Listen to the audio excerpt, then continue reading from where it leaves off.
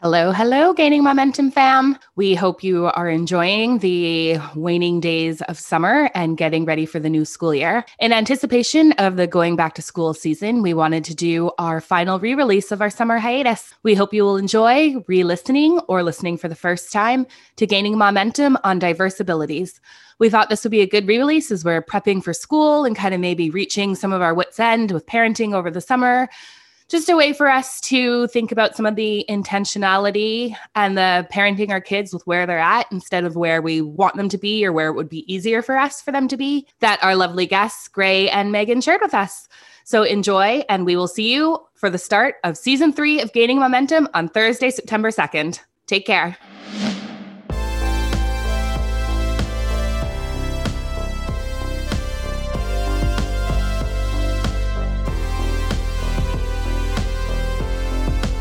Welcome to the Gaining Momentum podcast with your hosts, Abby and Megan. This is the podcast where we try our best to parent our kids for the world we want them to grow up in and the world we live in now.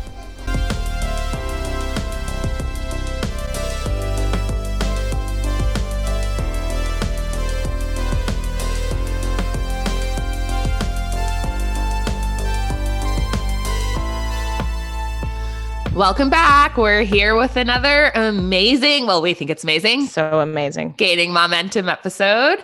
Meg, you still self-isolating? Oh, yeah. Oh, hey, that was what's that song from Ferris Bueller's? Bow wow. That's what I call it. Or like Kool-Aid Man. Yeah, I'm still self-isolating too. Yeah, how's it going? Oh, I'm here. And I am here all the time because I'm self-isolating. I know it's been getting a little anxiety for the week right now because we're about to go into the week. The weekend's been okay. But yeah, 5 more days. Yeah, we're at 8, 9. I don't know. Honestly, again, this is my weekly plug for What Is Time. Yeah. Dropping our new documentary out at the end of the season. What is time? So what are we talking about this week on Gaining Momentum? This week, we're talking about parenting children with diverse abilities. Another word that some people use would be neurodivergent or neurodiverse. But however you like to think about it, that's what we're talking about today. Yeah, we had 2 amazing guests who you'll get to know in this episode who were super generous. They came on and shared with us a little bit about their experiences as parents in general, and then as parents of kids who have diverse abilities or are neurodivergent. So we really hope you take a lot from the conversation. We sure did. It was a beautiful conversation. And you shared too, Megan. I shared a little bit as well. So it was lovely to have some time as a community to talk about our experiences. Enjoy.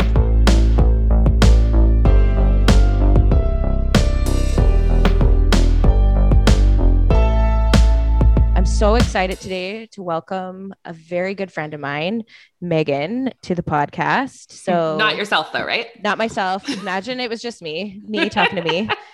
My friend, who is also named Megan, is a close friend and actually more like a family member of mine. And I feel so fortunate to have Megan in my life. And we've had the pleasure of also being able to witness one another's children develop and grow in such a special and unique way. So Meg is the mom of 2 wonderful kids, Holden, who's 6, and Bo, who's 4, almost 5. And we're really excited to talk to Meg today because Megan's older child, Holden, he's sweet and he's a heck of a dancer and a DJ. And he's also neurodiverse and has had a recent autism designation in the last year or so. And so we were really excited to talk to Meg about what that experience has been like. So Megan, thank you so much for being here. We're so happy that you were willing to chat with us today. Oh my gosh, thank you so much for having me here. I'm excited. Thank you guys. We're excited to chat and learn and listen. Yeah. And we may have another guest joining us later in the session, and we'll let you know when that person pops on as well. I've been using the term diverse ability and neurodiversity, but it's really important to us that we are using terms that feel like they fit for you and your circumstance. So what are you most comfortable with when you talk about those pieces? What do you use?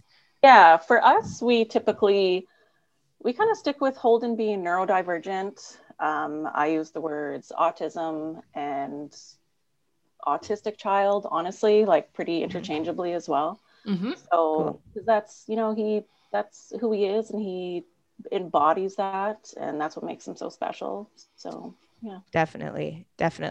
We've talked a little bit too, like along the way, about how like language is so important, but also like reframing language is so important. So like you know, where there may have been stigma with saying autistic child or like using that language. Now it's like trying to get to a place where it's like, no, it's a descriptor of how this child is wired and how they operate. And it doesn't, we're hoping to get to a place where it's like, that doesn't have stigma attached to it. It's just like knowing about their wiring and what makes them tick. Right. Yeah. I don't want it to have like a negative connotation to it, saying that. And that's funny you mentioned that, because it actually is something that we struggled with a bit on this journey, is like the proper language and like offending different groups within the community and figuring out what works for us and what we want to say and how we want to talk about Holden. And I feel like it's still a struggle sometimes. Sometimes I bite my tongue. I want to say the right thing all the time. And that can be a bit of a challenge, but yeah. And you're only a year in too, right? So it's still fairly new for you, and like kind of finding your place, I'd imagine, in like your comfort level. And I'm sure like with time, the descriptors and the characteristics that you use will change too. Absolutely. Because even though, so he was diagnosed in November of last year. Okay. And so it's quite new, even though of course to us, it's like, it was no surprise in that sense. Sure. Like we knew, you know, we were just happy to have it official. Yes. But since it became official, we've been very aware of how we speak about it, just to make sure we don't, offend anyone or say anything that doesn't make sense for us. Yeah. And it sort of feels like, you know, that's like so respectful of you and so mindful, but also like, what makes you comfortable and what feels like it works for you is just as important as that other part of the conversation. Right. Yes. So that's tricky. Have you had experiences where people have challenged you on the language that you're using? No, thankfully not really, but I feel like I've witnessed a lot of it online. I knew you were going to say online. Yeah. And that's what makes me paranoid sometimes about what I'm saying, because I find we personally haven't, but that I feel like that's like a good thing and a bad thing. That means we haven't had a lot of discussion about it. You know, a lot of people haven't talked to us, or we haven't been immersed in the community as much as we could have. Or it's also good that it just hasn't happened and we haven't offended anyone or had anyone challenge it. But I see it online a lot. It's there's very polarizing views of how people want to speak about neurodivergent children and abilities and stuff. And then there's the differences between neurodivergent and neurodiverse, and then autism, autistic. there are so many different camps. And I think it's important to find your comfort level when talking about your child. Like I was gonna say, like Megan said, but you're both Megan. But like my co-host said, it's important to find your way and what works for you. Yeah, exactly. Like it's just, we just want to do right by him and with how we talk to people about it and how we allow other people to talk about it too, right? Yes, absolutely. I don't, again, I guess we haven't encountered a bunch of challenges on that front, but it's always something that we're thinking about, that I don't want someone to say something that also might offend us. So okay, our next guest has arrived. Here comes our friend Gray. Gray is a friend of mine who has been such a ray of joy and sunshine in this parenting journey that we're on. I was lucky enough to meet her through the parenting village that she has created. Gray built a network of female identifying parents who are raising children of color. And it's been a source of laughter, of insight, resources, and sharing, especially over this past pandemic craziness of a year and a half, 2 years, whatever we're at now. Gray is also a kick-ass mother of two, raising children who are neurodiverse and neurotypical. So thanks for joining us to chat today, Gray. Hey. Welcome. So I described your son as neurodiverse. What terminology do you like to use? Do you like neurodivergent? Do you like child with autism? Where are you at? I call him an octagon. That's where we are right now. Nice. Octagon. I like it. Octagon. Yeah. How old is your octagon these days? He is 10. It's so great actually, because your kids, just having you both on today are at kind of different ages and stages. So that's actually pretty wonderful that we get to kind of look at that a little bit. And we often talk to a lot of people that have really little kids. So it's exciting when we get kids that are like moving into their tweendom, if that's what we can call it. How old is your young? My youngest is 5. So you both have 2 kids. And so I guess I'm kind of curious, how do you talk to each of your children about their differing gifts and abilities? I don't really address it as us talking to both of them, but mostly talking to him because he's the one that's experiencing these things, right? We are just here to journey along with him. As things are happening, as we have discovered with front loading, is as things are happening, we are communicating. And so I think because we are all so very hands-on as things are unfolding, we front load each other.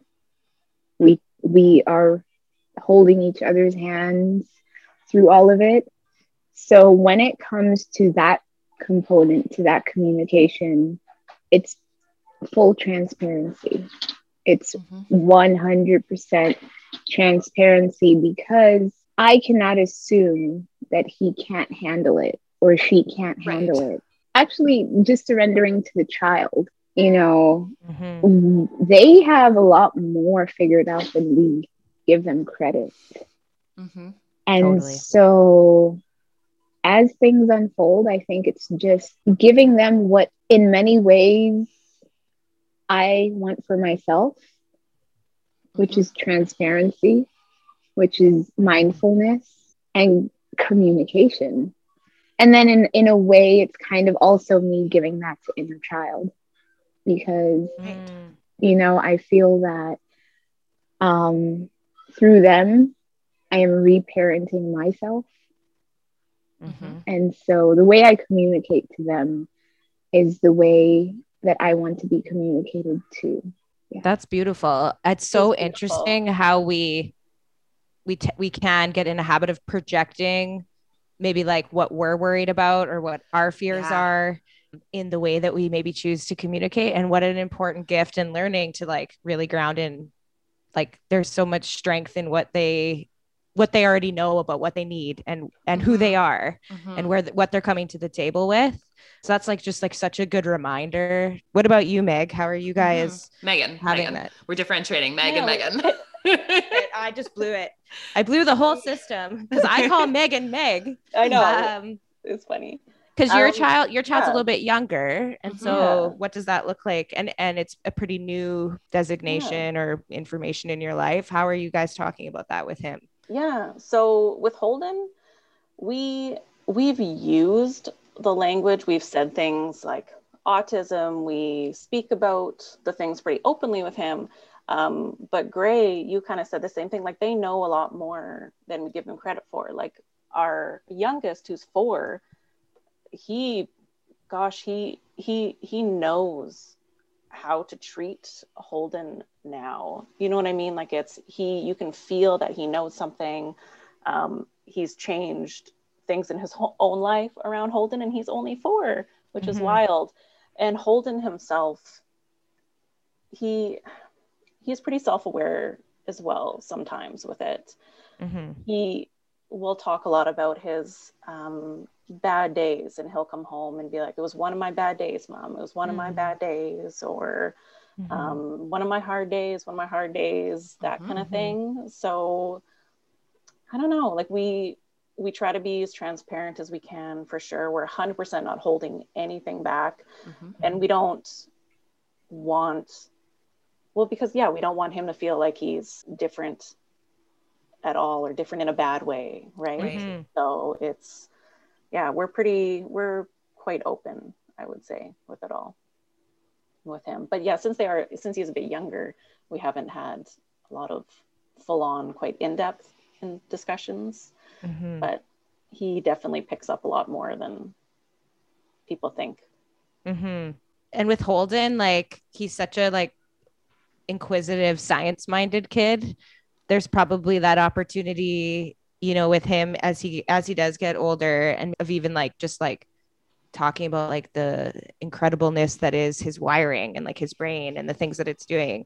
That's something like in our experience, which is a little bit different, but is something that we do a lot of. Like we talk a lot, we talk about brain science a lot.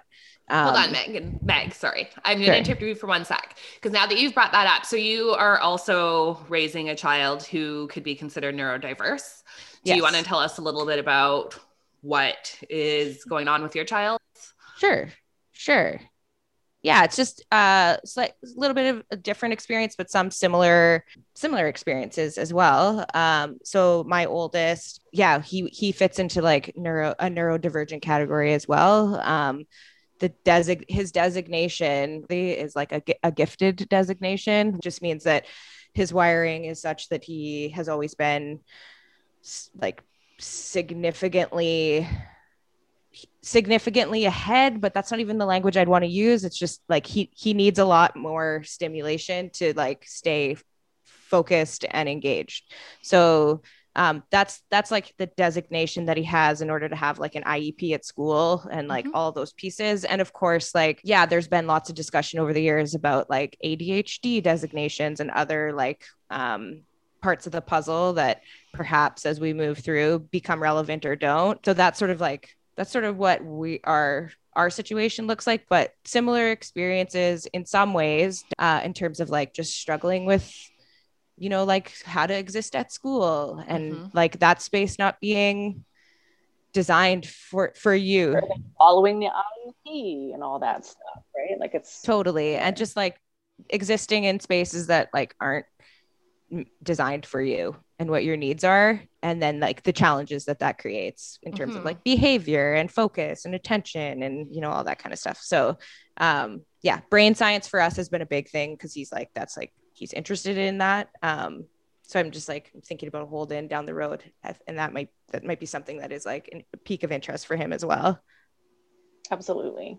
Yeah, he's very into math right now, for sure. He's still into math. He perseverates a lot though. Like he gets very focused on like this one thing, and it might be for like a week, it might be 2 weeks, it might be 3 months, and then he might never mention it again. He was practically like a chess master a couple months ago, and now he absolutely refuses to play. So you're gonna have to give up on your Queen's Gambit dreams. Yeah. So we just need to keep showing him different things and things that we think he would be interested in or find rewarding or enriching. We just kind of go with the flow.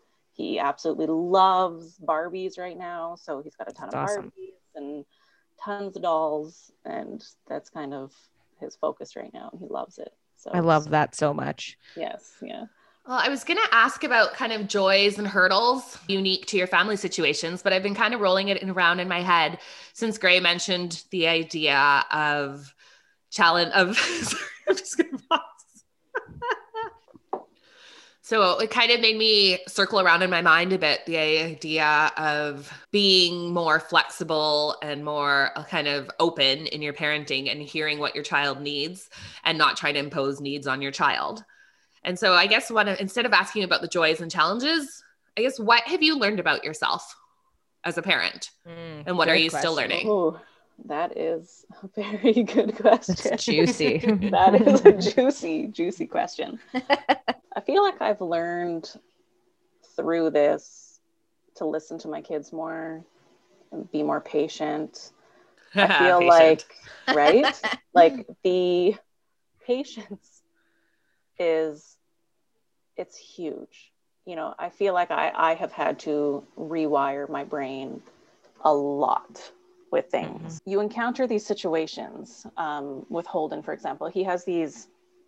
He kind of suffers from a lot of like manic episodes sometimes, and it might be something to someone else they might find so insignificant, of course, right? They might think it's just a toy, it's just a tub, it's just bedtime, you know what I mean? And to him it is not like just that, and you can't say it's just this, like get over it, like it's so I have really, my husband and I have definitely had to rewire our brains for the better, for sure. Mm-hmm. To support him through that, support him through those episodes and how we deal with how we talk to people. If someone's ever watching him, if someone's ever, you know, a family member's like babysitting, that kind of thing, like we really need to make sure that we have the confidence in them that they also will not speak to him that way. Right. About saying it's just this, you know what I mean? So yeah, I think I've definitely learned to be a lot more patient and really rethink and take a step back before I open my mouth. What a gift. Yeah. What about you, Meg? Oh, me? Well, I'm always still working on patience on every level. Abby and I have like, that's like a theme of our parenting life, is patience is a struggle. Yeah, definitely. That rewiring around, especially like when you pile on just all the things that like you're experiencing in your life on any given day, really needing to like take a deep breath and like get on the, because, you know, like, I was going to say my kid's name, my child's. Or roommate. Yeah, my roommate. But yeah, like I think like it's easy for me to be like, just do that thing that you said, Meg, or Megan, where I'm like, it's not that big of a deal, like, you know. And he does he does have that same tendency too, where like, you know, like that sensitivity and like something will be a very big deal for him. And I just like that's definitely been a rewiring too, just like trying to like put myself in that, like, it's not ridiculous, it's not silly, it matters for him in this moment. And sometimes I'm successful with that and sometimes I'm not. Sometimes with everything else going on, it's like I can see myself out of body and I'm like, don't do that, that's not how we approach this. I know that's not effective, I know that's not helpful what I'm saying or doing, but it's like when you're at a certain point in your own like day or whatever. But even just that gift of like learning that, you know, you need to do that thing, even if I'm not always successful at it.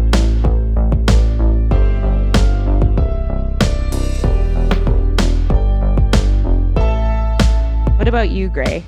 Being a parent to my Octagon and being a parent to my little Fireball, I used to think it was different. I used to think that I could be this mommy for him and this mommy for her. Nobody says it's easy, but it's a lot less challenging when I not only listen to them, but also listen to myself.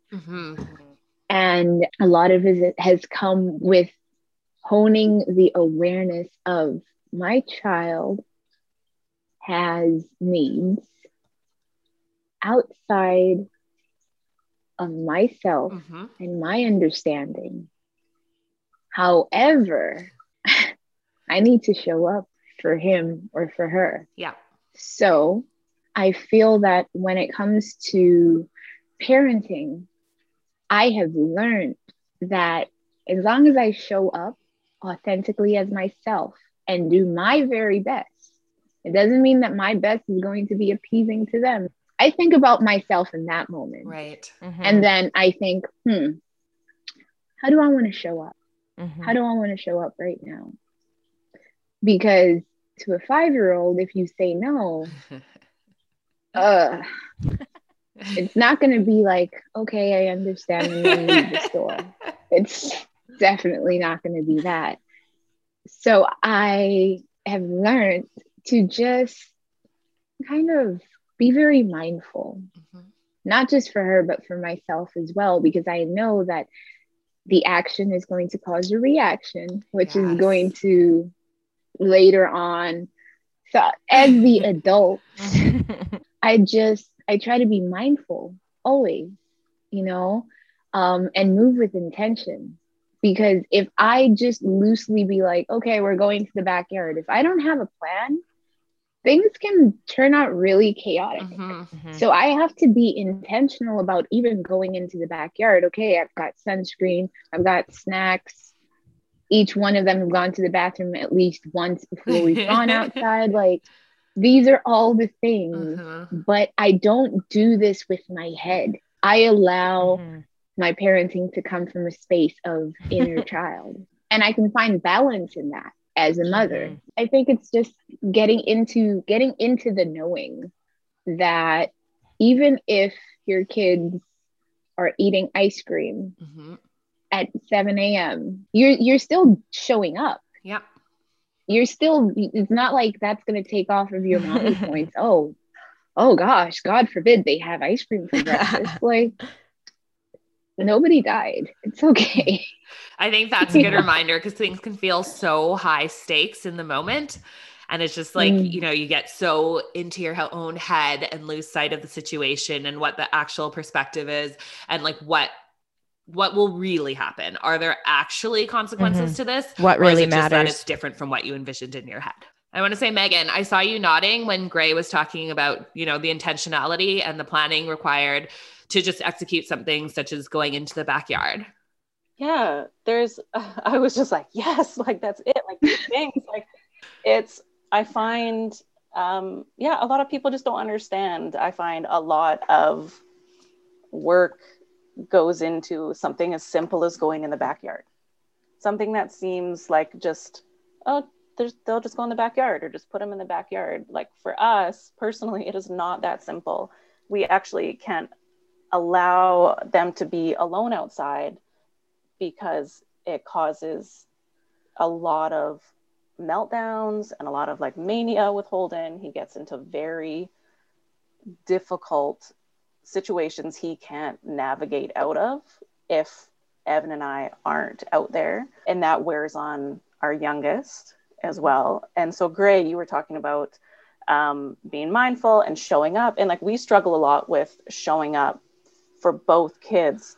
I find it's very difficult to meet both of their needs, and I constantly feel guilty for that. I'm constantly feeling this guilt that, you know, Bo is left in the dust some days because Holden absorbs so much of our energy. And it's this constant struggle, I find, just to show up for both of them. So it's challenging. Gray, do you have any advice? Because Megan and her family have just learned about the different wiring of their son in November. So this is all still very new for them. Well, welcome to the wacky world. Yes. Yes. Yeah. I heard you use the word difficult, and then it was followed by guilt, right? So there's two really heavy words there. Yeah. That are words of your choice. So mindfulness, and even that in the words that you choose. Yeah. I am proud. I'm proud of you because of the fact that you're not saying it's hard. You're saying it's difficult. And you're using your words and saying, you know, it's challenging and I feel guilt. And it's okay to feel guilt. Allow yourself to feel the things, because your child has now been confirmed on a piece of paper. Basically, they've told you, oh, he's got a lot of feelings. But we all have feelings. The thing is that we have been conditioned to put them somewhere, not to use them, not to feel them, but to put them somewhere. Don't be sad. Don't feel guilty. Sweep them under the rug. But the thing is that your child unapologetically feels those feelings.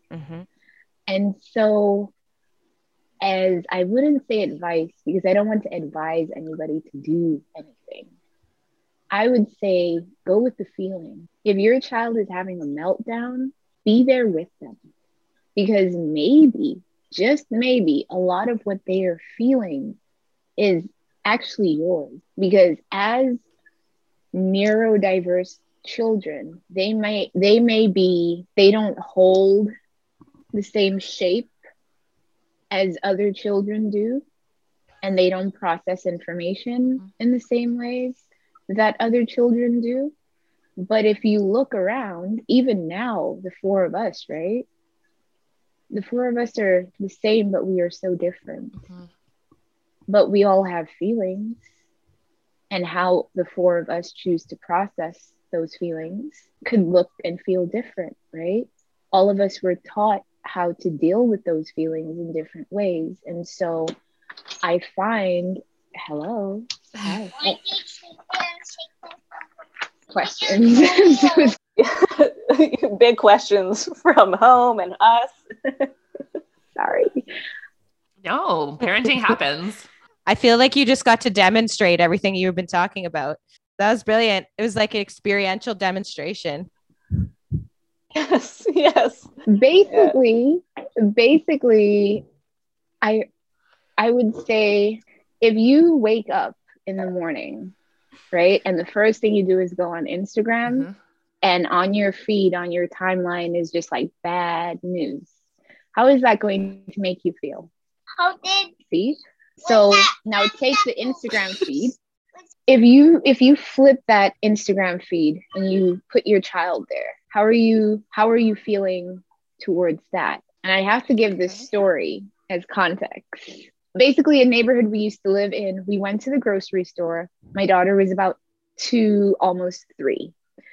So we used to have this really cool stroller where my kids can be in it and they can look out, but the world cannot touch them. It was like the perfect pandemic little wagon, you know?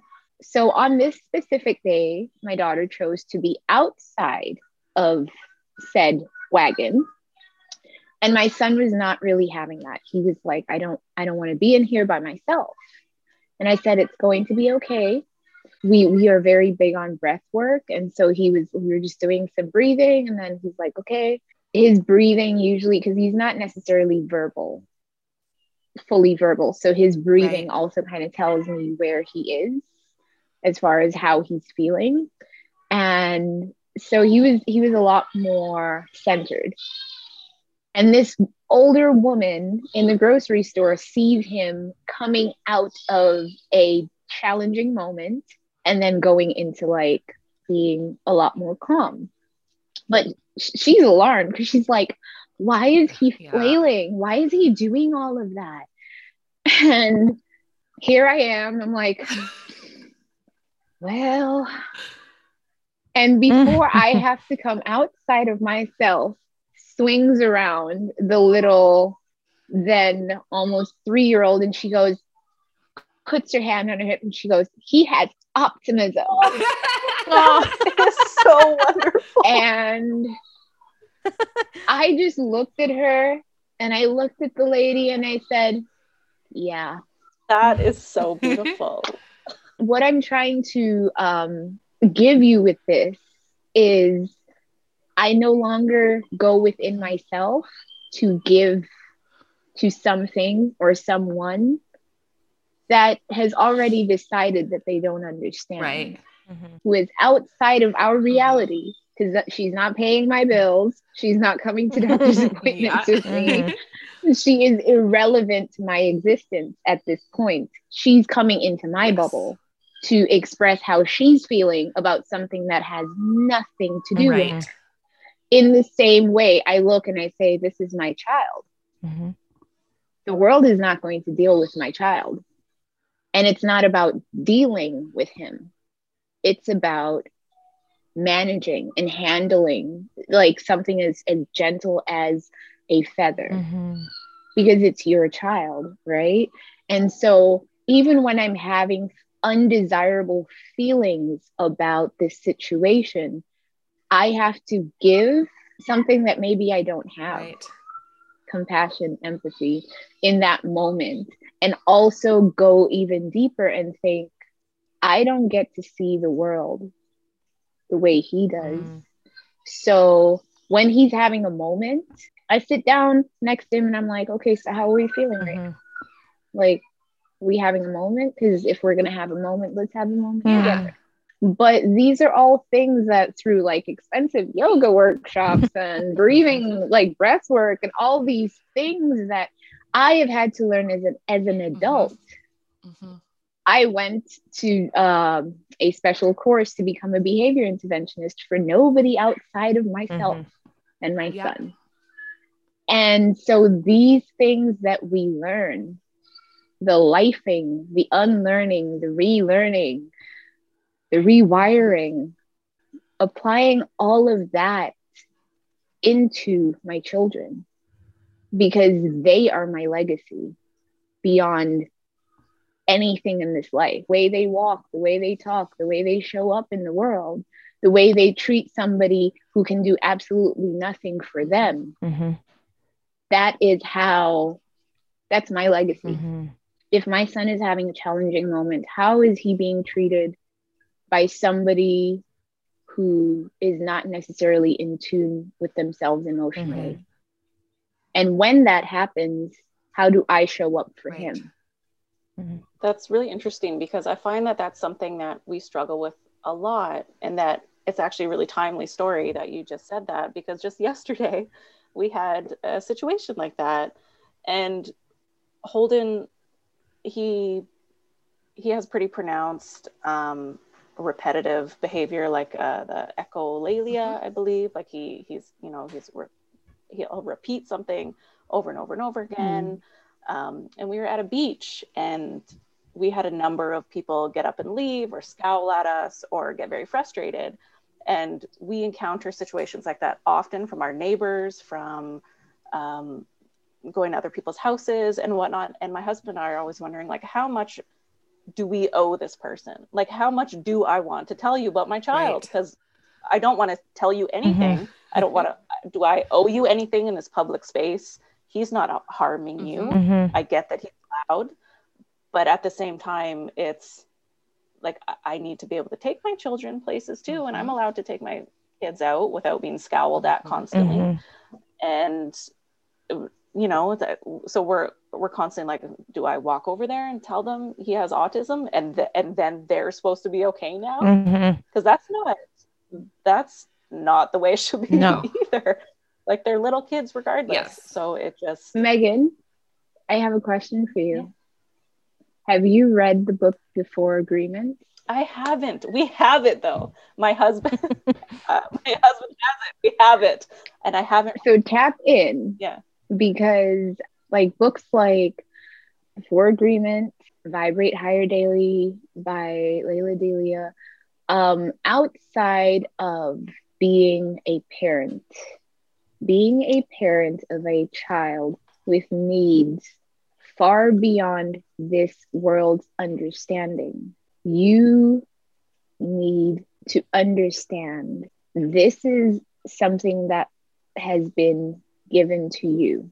Arm yourself very gracefully with tools to protect not just yourself, but your family. Mm-hmm. And this is not just for parents of children with complex needs, but with the Four Agreements, be impeccable with your word. So whatever words you say, oh, well, the world just doesn't understand my autistic child. You're right. You're absolutely right. But if you choose to say, you know what, my child is unique, and he's not for everybody, but for the ones that he is, they give him love unconditionally. Absolutely. You're saying the same thing. It's just how you choose to look at it, right? Yeah. And always doing your best. You're always doing your best for your child, right? Yeah. Because you're doing your best for yourself. You cannot give to your child without giving to yourself first, no matter how you look at that. And so never taking anything personally. Those people at the beach, I look at the world, and I look at how reactive people are, and I smile, because they are probably going through such a tough time with themselves internally that they needed to take time out of their busy days to intentionally allow you to know that you're doing something wrong. But what does that have to do with you? Like, that is that going to help my cell phone bill has just been paid with your Yeah. So the family members, the neighbors, the beachgoers, they are so irrelevant. Stay focused on what's in front of you. Those beachgoers, those neighbors, those family members, and it would be your own family too. They are just showing you where they are in their journeys, and that is okay. They're not where you are. So mind your business, mind your journey, and stay focused, because each time that you pour into somebody else's opinion, you're taking time from yourself and your family. Yeah. Like, you know how at the end of the day you're processing, and sometimes we're over processing, but you're processing what has been said. If the next time that somebody acts crazy in terms of your child, think about yourself as if you had to manage your energy like currency. Honey, you don't have enough money in your energy bank account to afford all of this. So not totally today. The thing that keeps ringing in my ears is this idea of like, that's a them problem. Like, it's not a you problem or a me problem. Yeah. I love that idea, Gray, of like energy currency. We only have so much. And so where are we going to invest? But I think it links back to something you said earlier about an unlearning, right? Like there's an unlearning that has to happen where we like divest from putting our energy in those directions, from putting any energy currency into that bank, which takes practice.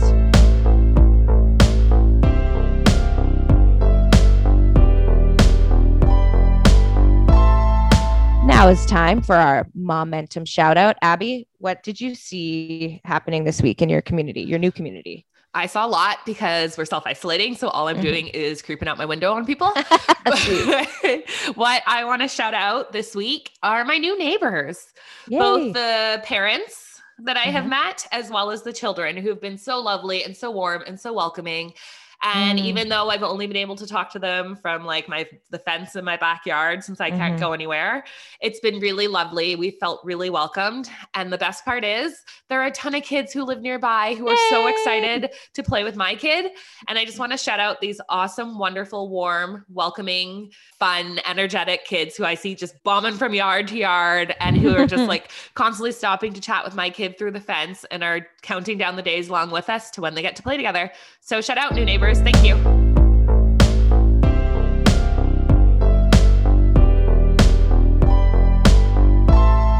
You know, the children feel these things, how you're feeling, because whether you want to or not, we are giving this energy. If you're not putting it somewhere, it's going to go somewhere, right? And so also be mindful of with this situation, how is that being communicated to the children? You can go right in and let them know. I think that, you know, they probably are not hydrated enough. And when we're not hydrated, we don't use our hearts, or we don't use our heads, and we do irrational things. And so I think that that's why they were behaving that way. Or, you know what, we were way too cool for them. They were feeling intimidated. Yes, that's a good way to look at it. You know? Because if you're sitting with it, they are sitting with it too. Oh yeah, and when I'm anxious, if I'm concerned about what these people are saying or thinking, or you know, like that kind of stuff, all that does is rub off on the kids, especially when I catch myself literally saying like, calm down, or let's be more quiet or something. And none of that is helpful for him, for myself, all because I'm concerned that his voice is a couple octaves higher than another child next to me. And we care, and then we're concerned about the people. So that's a great way to look at it. I feel like that's definitely an unlearning process, because we're brought up to fit into all these boxes based on totally arbitrary rules. Because you know, we teach kids when you're outside, that's the place to yell and be loud. And then when they're loud and yelling outside, we're like, what are you doing? That's too loud. And they're like, but I'm outside. And so it's like that idea of like, where do you let kids be kids? And like, they're kids everywhere they are. So let them be who they are everywhere they are. And I think it's just important to unlearn. And also, like Gray said, we're all just doing our best, and our best might look different each day. Our best one day might feel better than it does another day, but like, we know we're always doing our best in that moment, whatever it is, our best looks like whatever we have to give. I think we need to be kind to ourselves. Absolutely. And I hear like, you know, we're starting, some of what Gray was saying there is starting to make me think of like the idea of advocacy as well. because like you're talking about like, where do we put our energy? Where do we, and how do we show up for that kid in the ways that we need to? So I would be interested to hear from each of you, what have you had to dig deep and advocate, whether that's like in, like, I don't know what everybody's like school situation looks like, or, you know, like what, or whatever resource situation might be, but what has advocacy looked like? And like, even if we just have listeners who are listening, what have you found works really well for your family? And where has there been challenges maybe that, you know, where people are not showing up in the way that you need them to? And I'm going to tag on to that and say also, like, in addition to in an academic or educational setting, also just like in peer settings. Yeah. And yeah, just like, what does that look like advocating for your child socially as well? For us, I would say like a lot of it, since we are so new to this, even though like Grace said, it's just a piece of paper. Obviously that didn't change anything, like we've known for years. A lot of our stuff is advocating and fighting for his needs with the public school system, which has been challenging to say the least. And yeah, with our peers, with family and friends. And I would say, actually, if anyone is listening, if they had any concerns of their child's social, emotional development, physical development, anything like that, listen to your heart and speak to your doctors and whatever you need to do, because we heard like the amount of he's fine, he'll be fine, he's fine. The amount of times we had to say like, yeah, I know he's fine, but he also has autism. You know, it doesn't mean he's not fine because he is on the spectrum. So we find we still, even after his diagnosis was confirmed and everything like that, we felt like we still had to constantly advocate for him in a weird sort of like we had to prove to people about his issues or something, because a lot of people didn't see things that we saw. So we had a lot of pushback from family and friends, like with the he's fine, nothing's wrong with him, that kind of stuff, which was bizarre to us, of course. But I felt like, you know, we're not gatekeeping tantrums. I'm not gatekeeping difficult parenting. I'm not gatekeeping like hard days. I know every kid has hard times. I know every kid, like, parenting is very difficult all around, right? So I felt like we had to advocate for him social settings and in school setting, because he doesn't necessarily immediately portray himself, like he doesn't clearly look like he has challenges. So I felt like we're constantly fighting for the care at school, because he, you know, he's compliant at school, so we have to constantly, he still needs his aid, you know, especially when he's the most compliant. So that's when you need to be helping him. It's like he's internalizing everything and struggling mentally, and it's like the stereotype. You're bucking against stereotypes and expectations and assumptions of what what neurodiversity or whatever you want to call it, like, is supposed to look like. And that experience is supposed to be, when every kid is going to have a very different experience and they're very different people. And when you say like, well, when he is quiet and like for him, that means like, well, he's not being heard, right? Just because he's like being compliant doesn't mean that he's thriving in that moment, or that he's okay, or that he's doing okay. Yeah, that says a lot about how people understand like the difference and diversity of what this can look like. And Meg, to you, I know you've had to do a lot of advocating too, in terms of making sure your child's getting the stimulation and the ability to try to thrive in the classroom. What does that look like for you? It's always like a bit of a tricky thing too, because on surface, being really advanced in particular areas is such a privilege and such a gift. But what's challenging is that that's also like my child is or has typically been, what's the word, asynchronous. Certain areas are really like developed, highly developed, and other areas are in progress, right?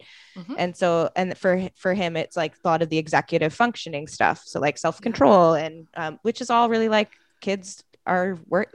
I work on my executive functioning, like we're all working on that stuff.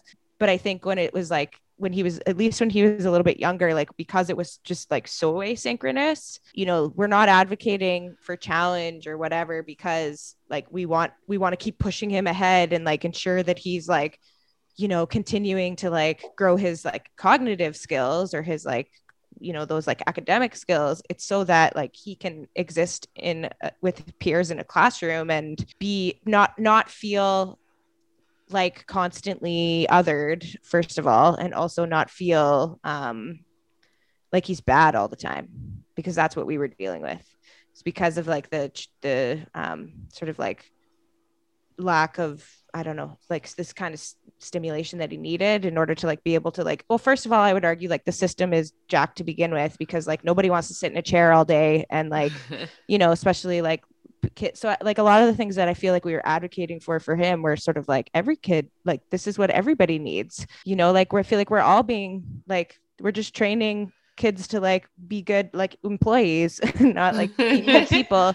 Yes. So it's just like that there's that tension sort of, I think, in our experience, is like, this isn't about like, oh, he's so brilliant, we need to like continue to, it's not about that at all. It's so that he doesn't have to feel, it was clear it was having an impact on how he felt about himself every day, because behaviorally it was a real struggle to like be in the room.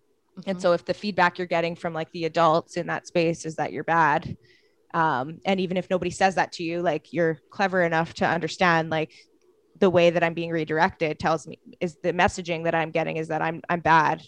That was our big concern. Like, no, like that was like number one, just like that self-concept.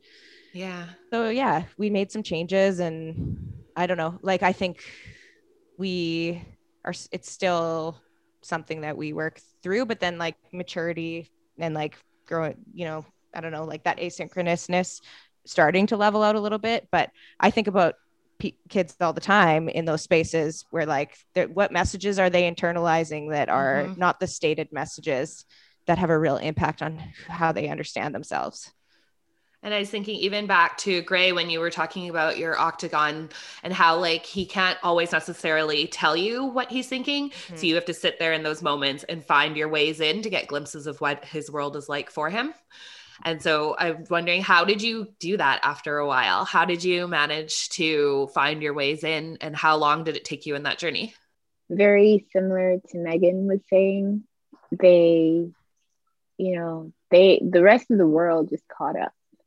I've always known, I've always felt.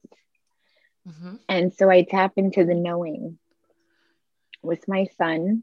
IEP meetings are fun. If you know, you know, people. If you know, you know. See, I really changed the way I looked at things. I stopped making assumptions. Like I stopped assuming that the specialist that I go and see knows what he's talking about. And so being very gentle, of course, I allow him to be the man with the degree on the wall. Because before I went into that room, for him to give me this shiny piece of paper to tell me, I guess you were right. The way that I look at it now is I no longer seek that approval from the school or the doctor or the specialist. Megan, I heard you say, it's such a fight with the school. The way I look at it now is it's not a fight, because if it's a fight, then I have to go into, the school with boxing gloves. The thing is that before I go into the school or into the hospital or, whatever the situation is that has to do with my children, I say a prayer for the person in there.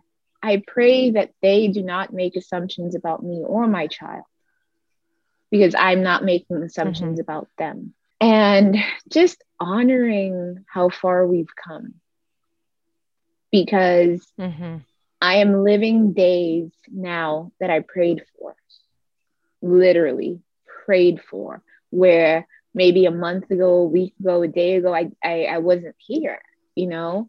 And so just being grateful. We're constantly, you thought that you went to school for schooling? No, try having kids. that is the real school. That right there is the real deal. The bullying, the stealing your lunch, all of it is happening every day. This is harder than high school. Yes.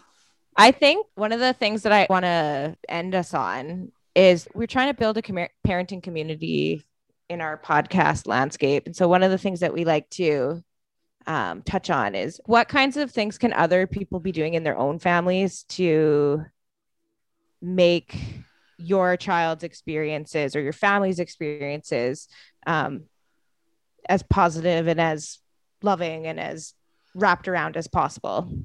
I wish people were just kinder. You know, I wish there was just some more kindness around it. Like, I know every child is different, but a lot of children who are on the spectrum, they obviously respond really well to kindness. We all do, you know? So it's like this, I just, whenever, for example, we do have someone watch the kids, or when he goes to school, all we hope is that they're just nice and kind, and that they won't treat him the way we treat him. Of course, you know, that's a big ask, but if they can just be patient and kind and just try to like see the world through his eyes a little bit, that would help immensely, you know, like just trying to get on his level a bit more as much as possible, I think would be helpful. But overall, honestly, just from what I've experienced and from what I've seen, if they treated him with a little more kindness, or that, I guess, like there's this, it's not fair to him or to us to pretend that there aren't these extra challenges for him, right? Like, it's not fair to put that on him, to be like, oh, he's just like any other kid or something like that, because he's not, and that's not fair to him.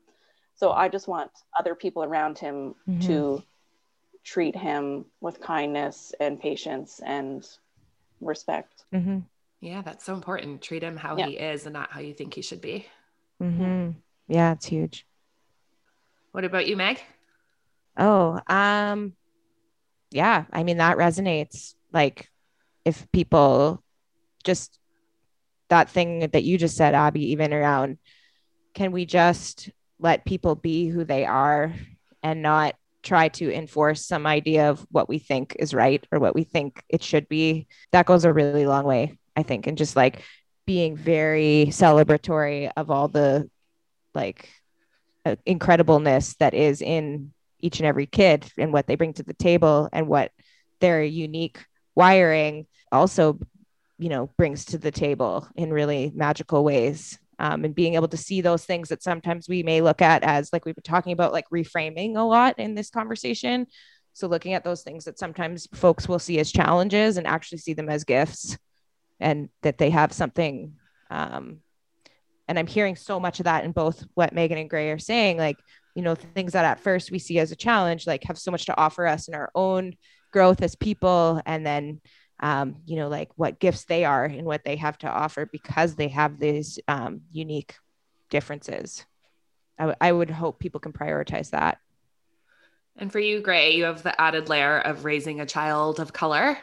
And so what can we do to make sure we keep your kid safe and we keep your kid happy? You know, it's different. I wish I could say it's different and the same, but it's definitely not. Raising a child of color in a world that has been conditioned to see him as other, it's different because as a mother, I'm not only thinking about my child, I'm also thinking about your child. Yeah. And with that, I don't really expect too much. I just allow people to show me who they are. and then I move accordingly. I love that. Because you could tell somebody, well, you should be nice, and they'll be nice for as long as it suits them to be nice. Yeah. Yes. But I make sure that I'm also preparing my child for the world out there, because I'm not really over here trying to instill fear into my child, but I am teaching both of them about the realities of the world that we are living in. And so I make sure that as a word for mothers out there with children across complex needs, not complex needs, neurotypical, neurodiverse, whatever it may be, square, circle, octagon, triangle, it doesn't matter. Think about that little boy or that little girl as your own. Because the bully at school is also going through something. I believe that, and I feel strongly that if we just bring more awareness of our surroundings, like at the beginning of the school year, I go in and I read a book about children who have seizures to my child's class. And if they have questions, they can come and speak to me. And if their parents have questions, they can come and speak to me. And I think that, just gaining awareness of somebody else's experience. I like that. I think that's a good spot to wrap it up. Yeah. Parenting with intentionality, both like our own children and about children outside of our households, and being kind and just being there for each other. Absolutely. And I can't thank you both enough for talking with us today. So much beautiful insight that I hope folks that are in our listener community can really take a lot away from. And it was so generous of you to share your experiences. Thank you, Megan. Thank you, Gray. Thank you for having us. Thank you guys so much for having us.